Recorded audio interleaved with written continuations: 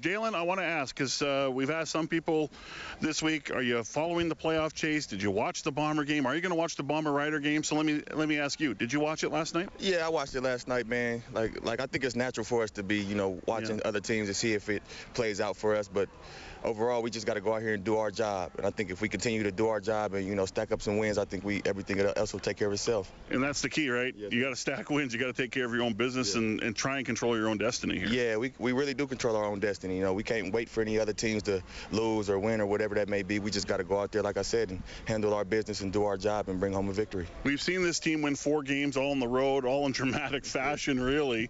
Tell me about just the process of this team, and you haven't been here for all of it, but now you're back in the mix of just trying to find that 4-quarter performance. I think it's a long season, and we've had ups and downs, and we just have to find that consistent efficiency.